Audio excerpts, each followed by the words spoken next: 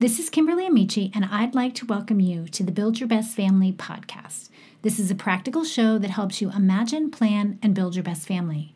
Over the next few weeks, I'll be taking some time off to spend with my family and work on a fresh new season of the show. While I'm doing this, I'll be rebroadcasting some of your favorite episodes from the past season and beyond. This week's episode is with Rhonda Stoppe on raising sons to be men. I found this conversation to be both insightful and practical, and I know you will too. This episode is for those of you who are boy moms. Even if your son is a little guy right now, someday he will be a man, and how you walk him through that transition will play a big part in who he becomes. We are diving deep into what happens as our boys become men and how we can hand our precious boys their manhood with Rhonda Stoppe.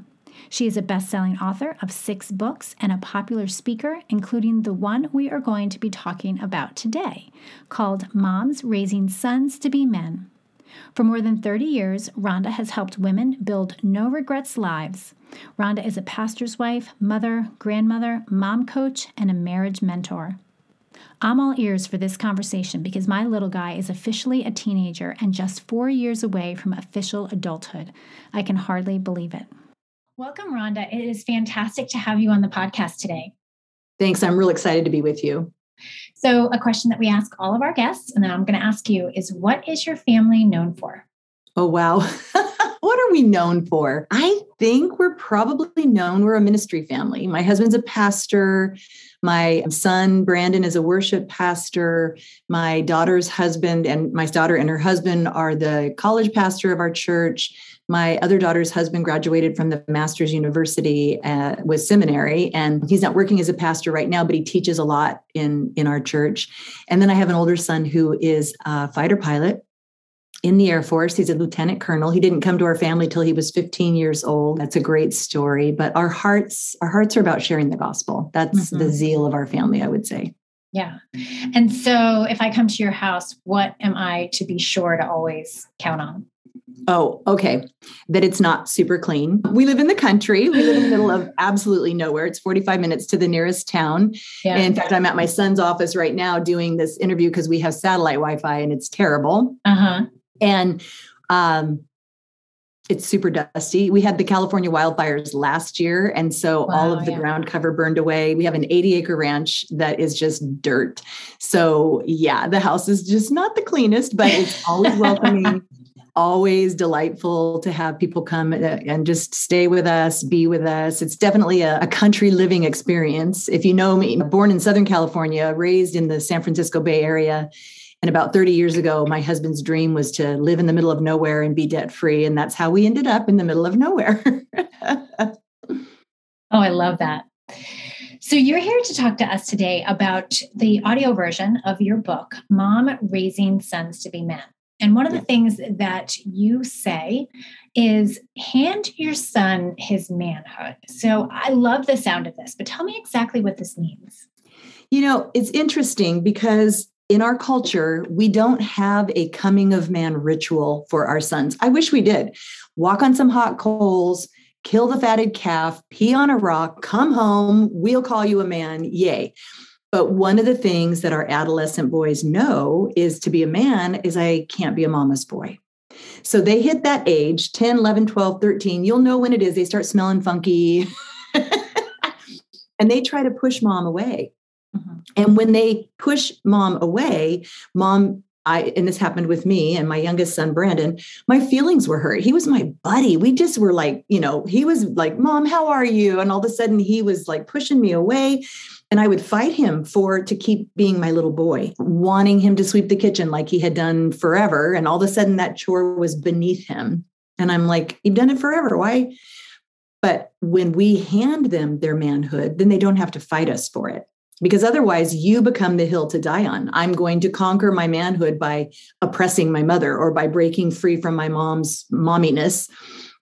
And I cried a lot of tears. And I always say #old ladies know stuff, because that's why Titus 2 calls the older women to teach the younger how to love their husbands and love their children, because I've walked the path ahead of you. And Brandon's 33 years old, I think now. Tony's 40. I have 2 daughters as well. I have 13 grandkids and 2 on the way. But the longer you live, the more you learn from your successes and from your failures. And I teach more passionately from my failures than I do from my successes. So in the middle of Brandon and I trying to go toe to toe over him fighting for his manhood, I realized this is not what this isn't a rebellious teen. This is a boy trying to become a man. So it's finding ways to celebrate him. It's telling him, I believe in the man you want to be. I see glimpses of the man you're going to be.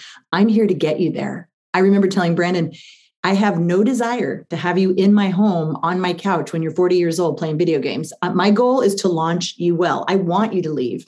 So don't feel like I'm trying to control you to keep you my little boy. I want you to be a man, and I want you to be the man that I think you are hoping you'll be. And I'm here to help you get there. Mm-hmm. I love that. So my youngest is 14 and he's a boy. And I definitely experienced that same transition that you talked about. I realized that, he went from being very affectionate and touching and loving all the time to needing his space more and more. And, it's that first time they say, don't come in the bathroom.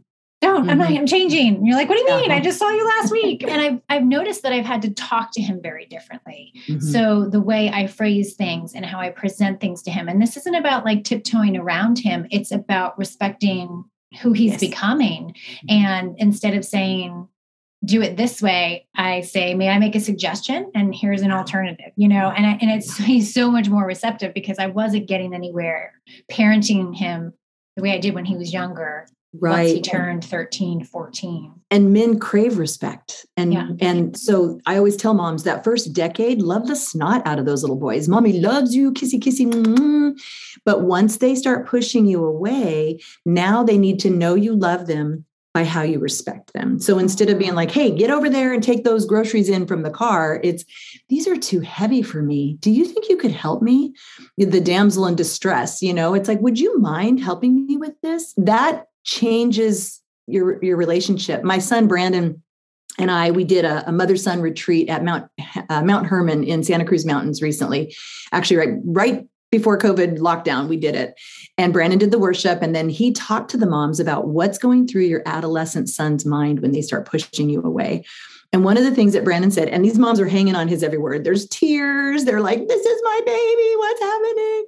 But Brandon said, I remember when my mom stopped crying was when I knew I lost control.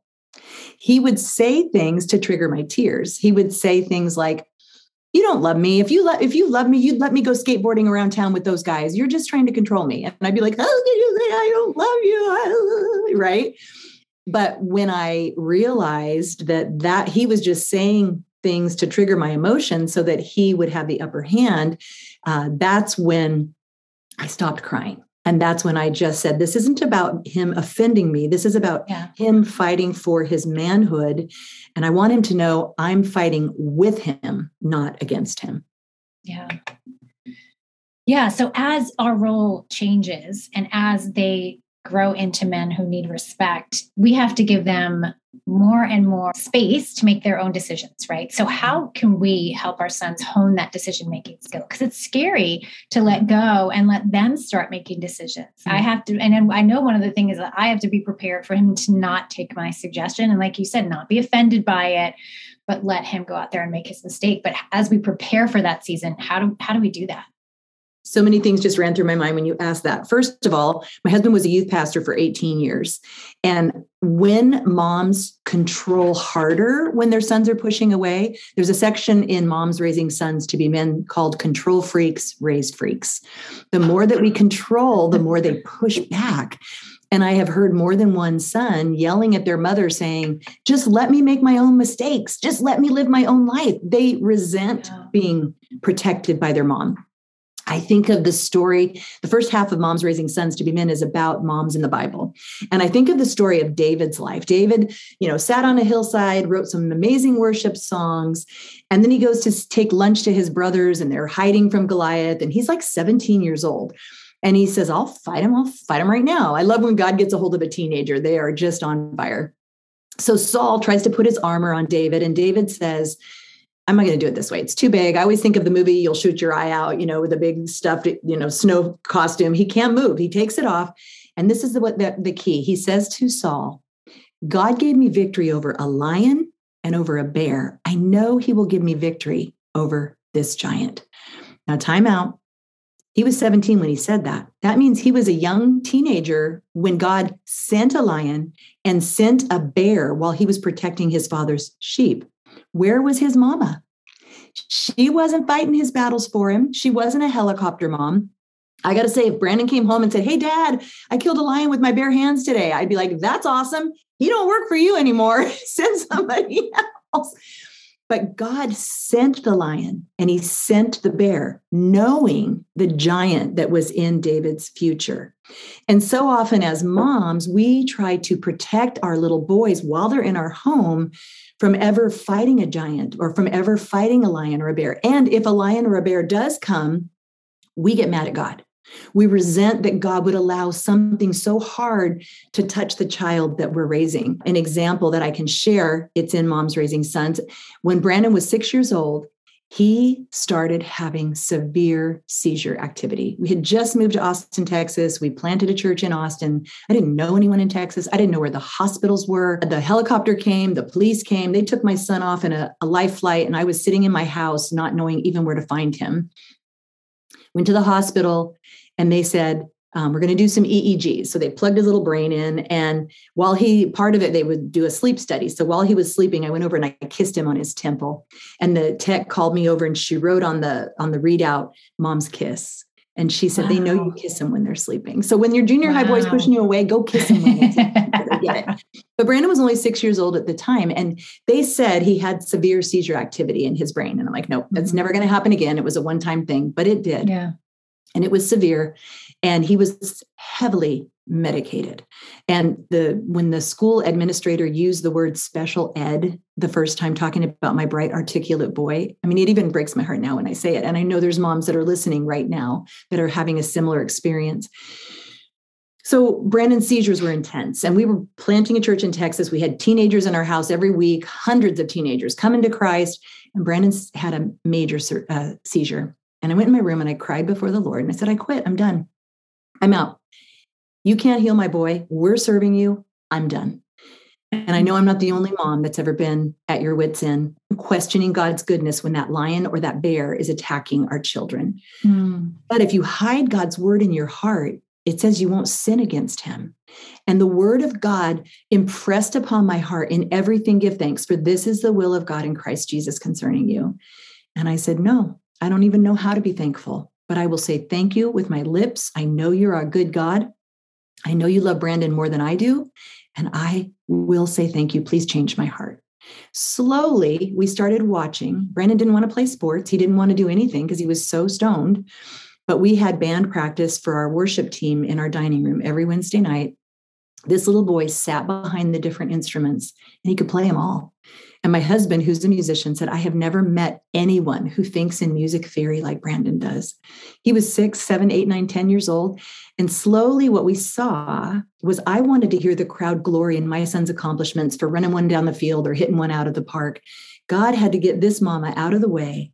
And he had to send a lion and he sent a bear because he was going to take my son to raise him up to bring the crowd to glory in God's son's accomplishments through worship. Brandon's a worship pastor now. He gets to live his dream full-time, playing worship and leading. He's at Big Valley Grace Church now in California. He just moved near us. He was in Southern California. He's toured with some amazing Christian bands. But what if I had gotten mad at God? What if I had walked away in resentment? I'd have come back. I'd have repented, but at what cost? Because our kids are watching, and sometimes your trial's just not about you. Yeah. Oh, for sure. I mean, we've been going through something the last couple of weeks, and I've had to hold it with an open hand and say, okay, Lord, maybe this is okay to let go of this idea of a certain situation with us as a family. Maybe it's okay in this situation for it to just be about me and my husband, and my kids don't participate in this. And so often we create an expectation. I mean, expectations are good because we can work towards them, but we get we dig our heels in and we think that expectation is the only way this situation can work out, when in reality, God has a provision or God has another idea on the other side of that. And so that is a good thing to keep in mind. Yeah, I know when it comes to, and, I have a lot of friends with younger kids, and sometimes I'll often see, they rush to solve the situation for their child, or they rush to tell their child how they should be thinking or feeling about something. And what I've started to learn, and I think it's really important as boys get older, as children get older, is to ask them questions about why they're feeling something. What are they feeling? Why are they feeling that way? And then maybe being, walk it back and be not so quick to solve, and have them begin to think through, what is the situation that I'm in and how am I going to react to it? Yeah. And so like when you talk about like, what if it's not about removing the giants or those obstacles of that lion or that bear, but letting them go through that in order to then come out on the other side stronger. That's right. We're not trying to raise perfect kids. We're trying to raise kids who know how to recover from their mistakes. Mm-hmm. And if they make mistakes in our home, then we get to walk them through how to recover. Mm-hmm. If we keep them in such a bubble that they don't have any opportunity to make wrong decisions or to, stumble, they don't even know how we will react when they make a mistake, because they think, oh, my parents can never know. I know, in youth ministry, so many girls would go have abortions when they were away at college that they'd get pregnant. And they think my parents can never know that I did this. Mm-hmm. My parents would die if they knew, not realizing their parents would die if they knew they were killing their grandchild. Yeah. But I never made a mistake like this before. My parents would be devastated. I can't let them know this happened. When we let them have the freedom to make some mistakes, and I didn't just give free rein to my kids, believe mm-hmm. me, but you ask the Lord. If anyone lacks wisdom, let him ask of God.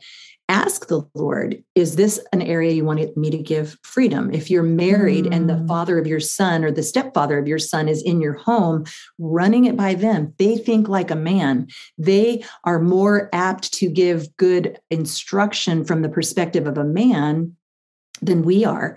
And I always tell moms, if your husband is in your son's life, if he's the father of your son, let your son begin answering to him. Because they'll resent you if you're trying to boss them around. But dad, they're always going to answer to a man over them. There's always going to be that respect. And if you can say, hey, now I remember when Brandon was giving me such a hard time, oh my word. And Steve came home and I was in tears. And he said, that's it, dude. You don't work for her anymore. You work for me. And you could tell Brandon kind of cut his eyes like, good, because she crazy. And he said, you don't work for her. You work for me, but I'm a hard taskmaster. Mm-hmm. We live on a ranch. You don't have to sweep that floor anymore, but I want you tomorrow to take a pick and shovel and dig a ditch to the barn because I want to run power over there. And it was hard ground. And Brandon got up in the morning. Steve left for work. He said, do not remind him. If he does not do it, do not, because that's what we do. Like, dude, you're going to get in trouble. He said, don't rescue him. If he chooses to not do it, I will deal with him. And that's another thing I think moms do. We tell on our sons. And then when the dad brings the hammer down, they're like, oh, it's okay. Don't do that. That's disrespecting their dad. And you're teaching them to disrespect their dad. Yeah. So Brandon got up that morning, went out, dug his little ditch. It wasn't a little ditch. It was quite, he didn't even finish it. He came in that night. I expected him to be angry because his hands were blistered. And he said, I can't wait to show dad what I did. Mm-hmm. And then when dad got home, he showed him, he said, Dad, do you have some gloves so I can work tomorrow? But I'm getting blisters on my hands and I have to play guitar for worship on Sunday. And I'm like, who's this kid that wouldn't even sweep my floor? But men want to take pride in their work and they want an attaboy from a man that they respect. So if you're a single mom and you're listening to this, find other godly men that your sons can answer to. Brandon went to work for a friend of ours that had a machine shop. This man is type A. Everything has to be perfect.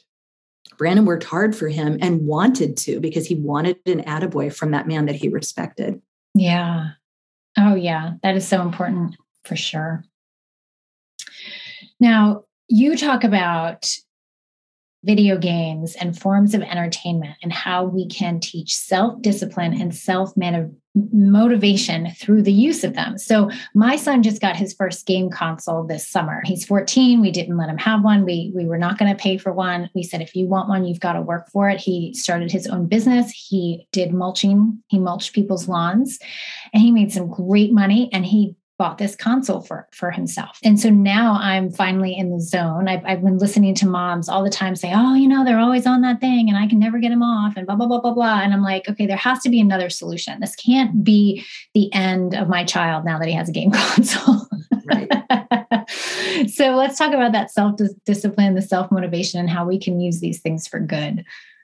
Exactly. The first thing I would say is if these moms that are saying they can't get their kids off of them, if their kids started when they were very, very young, they're probably addicted to it. And that's a discipline you're going to help them wean themselves off of. My husband and I, we minister. My husband's a pastor for the last 21 years. There are a lot of millennial men that are addicted to video games. It's not a horrible, it's not porn, which we can talk about that too, because that's another addiction. But it's something that it robs their family of their time. It doesn't mean it's wrong if they want to play video games, but when that's all they want to do and they don't want to go to church on Sunday and they don't want to go to, interact with the family and I'm just going to do this. So the first thing I would say is you have to have conversations with your son that helps them walk down the path. You're raising a man. So keep coming back to that. I know that the Bible says, as a man thinks in his heart, so is he. If all you're feasting on is mayhem, destruction, murder, blood, guts, gore, or whatever other video game, that's going to be a part of who you are. It'll mold the character of the man that you are. I know young men that have been watching and playing video games for so long, they're angry men now. And they weren't raised by angry men. That's the thing. A lot of times if a son grows up under an angry father or stepfather, they learn that behavior and they become Jesus said the student becomes like his teacher, not like his teacher teaches him not to be, but what he sees.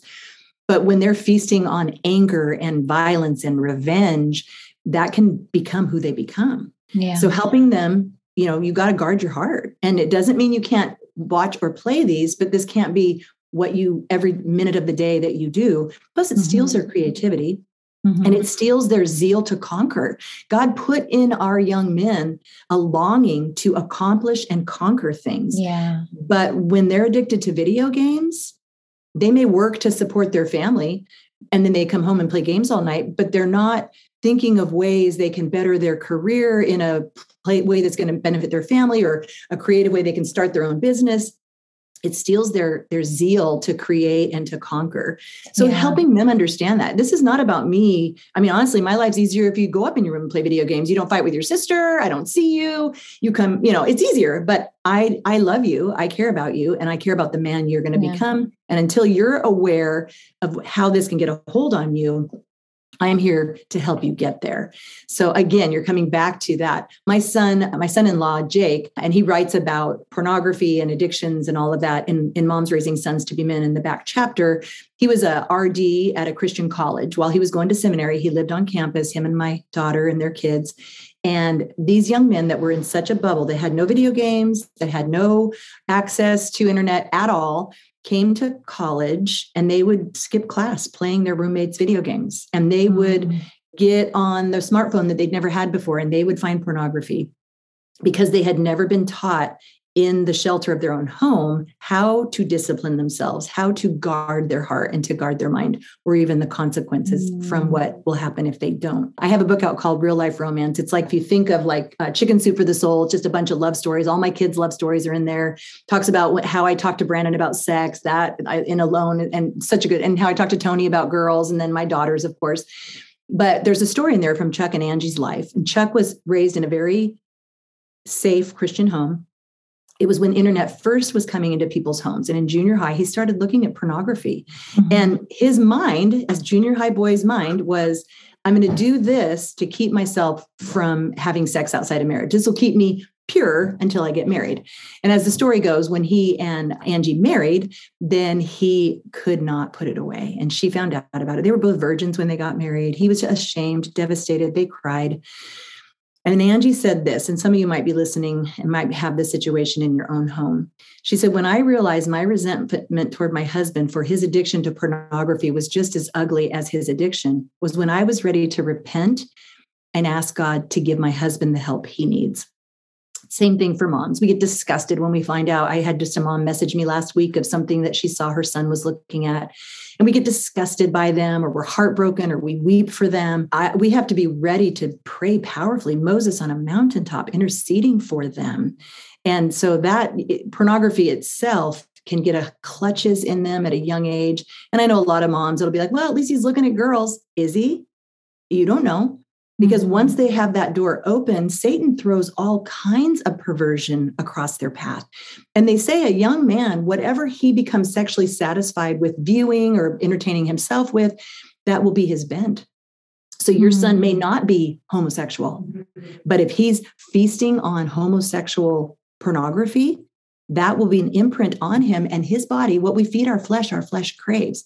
So you're doing a battle far more than just, oh, boys will be boys. No, this is a battle that will steal, kill, and destroy the futures of our sons if we don't stand in the gap for them. Mm-hmm. You know, when you talked about that little bubble and the kids who went off to school and had never experienced certain things, that goes back to what we were saying earlier about the decision-making skills, you know, allowing them to make mistakes in our own home. And so if we can walk our kids through how to manage these devices, manage the internet, the accessibility to certain things, then they are not going to get out into the world and all of a sudden fall to that, because they know, okay, I can set a timer on my video games and I can make sure that X, Y, and Z is my priority. And what is, you know, when I look at my time, how am I spending it, right? Walking them through that really allows them to make, you know, find out, oh, I was on the video games for 3 hours last night. That's why I didn't go to my quiz today. And it's not a promise that they won't do it. It's just you've equipped them. You've sent them out of your home not addicted to it. Mm-hmm. And you've sent them out of your home with the wisdom and discernment to make right choices. Then they're men and it's on them to make those decisions. When they move out, our role changes. We become their prayer warrior. We become their advisor. We don't, shame them when they don't get the grades that they should have gotten. Hey, you're a man. You're doing this. You're either going to sink or swim out there. Mm-hmm. And it's kind of hard when parents are helping pay for their school bills, because then it's like, hey, this is money I'm spending. But a reality discipline is I'm not going to pay your tuition. You're not going to live on campus just to skip class and play video games. Yeah. That's not going to happen. Reality discipline is, if you're going to do that, then go get a job, pay your own bills, and stay up all night playing video games. That's on you. I'm not paying for it. I'm not funding it. Yeah. So I think we touched on this already, but how can we prevent ourselves from hovering and smothering? Because that is just what we want to do naturally. Like, when do we know to back off? How do we know if we're hovering? What are the signs? Well, they'll resent it, or they'll become a little mama's boy. I remember I've homeschooled my kids. I've spoken at homeschool conferences. I've not homeschooled my kids. Some went to public school, some went to Christian school. It's like you raise each kid according to their bent, and to what that kid needs is what you raise them for, asking God to give wisdom. But I remember going to a woman's house to get my kids tested to be a part of a homeschool group. And her son, who was about 6 foot tall, was watching cartoons with his little siblings, holding his blanket and sucking his thumb. And he was not special. There was nothing like on the spectrum. He just was comfortable doing that. And his mom never stopped him because he never went to school. So he just kept doing what he'd been doing since he was a little boy. And I'm like, okay, we got to step in here. There's something not right about that.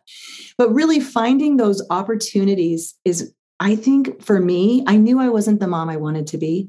I knew I wasn't the mom I meant to be or that I hoped to be. In fact, when Meredith, my oldest, was 4 years old, she said to me after Brandon was born, so I only had 2 kids at the time, I know you can't wait till we're grown so you can do whatever you want. I'm like, are you kidding me? I wanted to be a stay-at-home mom. I quit corporate America to stay home with my kids. And I was giving them the impression, this is inconvenient. I want to do something that matters, and you don't matter. Thank God she was a firstborn girl that are very articulate and they tell you how they feel. And so she gave me a glimpse, and I knew this is not the impression I want to give my children. So I asked her forgiveness, and I looked for moms that I could be mentored by. And Steve was in youth ministry. So I looked at moms of kids in our youth, those sons that liked their moms, those daughters that wanted to spend time with their family. And I attached myself to those older women because old ladies know stuff. And we became friends, and they taught me from their successes and their failures. And that's really why I write the books that I write. It's just a Titus 2. I speak at moms groups, at MOPS, all over, and women say, I don't have an older mentor in my life. And sadly, I'm 60 years old. Women that are my age are collecting seashells by the seashore, and it's me time now, and let the 30-year-olds handle it.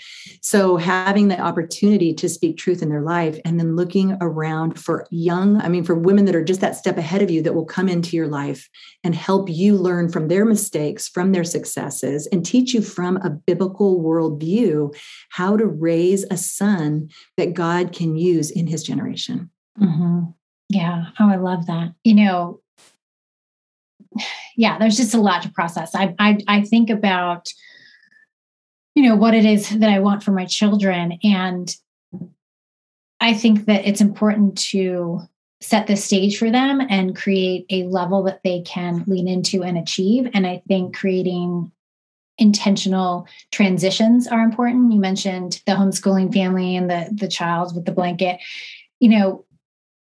making a big deal of transitions and making a big deal of like, you've arrived and this is what the new season looks like. And really setting up, I'm trying to think of how to put it into words, but these kind of rites of passages and these acknowledgements of different levels and different stages. A lot of what we do here at our house is like, when you're 13, we have adults that they care about, write them a letter about what it means to be an adult and what adulthood looks like in the next season. When our kids become freshmen in high school, we put all the money that they're going to spend into a bank account for them for that year, money we would already be spending on them so that they can manage it, right? And we make a big deal about these seasons and these transitions, and we just don't let them stay where they are. We kind of say, it's time to graduate to the next level. It's time to remind you of who you were created to be, and let's step into that. And so, I think it's so important to acknowledge those stages and where we want to take our children. Yeah, especially your sons. So one last question. We touched on this earlier, but as our sons reach their teen years, I've noticed that I need to communicate differently with my son, but I still haven't quite gotten the hang of it. And I'm trying to understand this relationship between respect and him being a boy, and that transition needs to take place. But I feel like I'm bumping around in the dark. So can you talk more about, as this transition happens, how we can communicate with our boys so that they'll listen and be heard? I think what you just told me is what you tell your sons. I'm trying to figure out how to relate to you as a man and to show you my love by how I respect you. Give me some time. I've been doing this for 10 years as a little boy, mothering you. I know it's time for me to hand you your manhood. It's time for me to be your cheerleader. It's time for me to give you wise counsel, but I'm learning too. So if you can cut me some slack, if you can help me, that would be so great. And when my husband would rub my leg, like I would just try to be too helpful and beat a dead horse talking about the same thing over and over again while we're driving somewhere in a car. And he'd just reach over and rub my leg like he doesn't even hear you anymore. He has tuned you out, woman. So what are we going to do? We're going to ask people to help us. If your spouse is in the picture, let him be someone, and then don't resent it when you're in the middle of this all fire story of how this is going to help them. If he's a man reaching over and just kind of rubbing your leg, just know that's insightful. And I need to respond wisely to that. And knowing that if you want a son who marries a wife who respects him, he's going to learn what that feels like from you. If you mother him, if you demean him, if you manipulate him, if you guilt him, that's familiar. And even if he resents it, he's probably going to marry it because it's familiar. So be aware what you're training in them is familiar. Steve and I do premarital counseling with couples. One of the first things we ask is, let's talk about your family of origin. Let's talk about your normal. Let's talk about your normal. And now we're going to help you create your own normal as a couple. But those are things that are very important that we as moms can say, I want my daughter-in-law to respect my son when they get married. But if he doesn't know what it feels like to be respected by a woman, he may not even know how to be attracted to that. And so, there's wisdom in that. And then also, I think just knowing that our sons need us to just tell them, I'm going to talk to you shoulder to shoulder. I had to find my way there. I lost my thought. My son, Tony, did not move into our family till he was 15 years old. He was from a harsh, abusive background. And I wanted to be his mama. My husband instantly became his dad because they had that bond. But he had a mom and he didn't need a mom per se. And I would go out. We lived in Texas and he was working on his Jeep and it was hot. So the summertime he'd go at night and I would sit in the Jeep. It didn't have a top on it. It was a convertible. And while his head was down in the engine, I'd talk to him about girls, about his dream to go to A&M University, about being a fighter pilot, about girls, about wanting to, how he's going to turn this Jeep into an amazing vehicle. And we talked about girls. But I guarantee you, if his head wasn't down in that machine, if he was sitting across from me at a table and I was saying, let's talk about girls, I may not have gotten a word out of him. But because he was shoulder to shoulder and I was doing something alongside of him, he just spilled his heart and his hopes and his dreams. So, those first 10 years, you get that little boy, you look in my eyes, I'm talking to you. What did I tell you to do? Now go do it. And that's Moms Raising Sons is not just an adolescent book. It is a book for moms of sons of all ages. look me in the eye. I told you not to do this. What's going to happen if you do this? What's the consequence? Do you understand? Yes, I understand. Okay, go live your life. And then when they make the mistake or they do the thing that you told them not to, you have to follow through with that consequence. You can't just go, oh, they didn't mean. No, you have to stay consistent.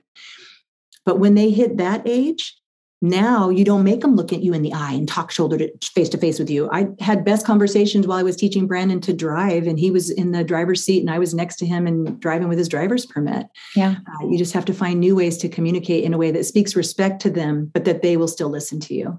Mm-hmm. Oh, those are some great examples.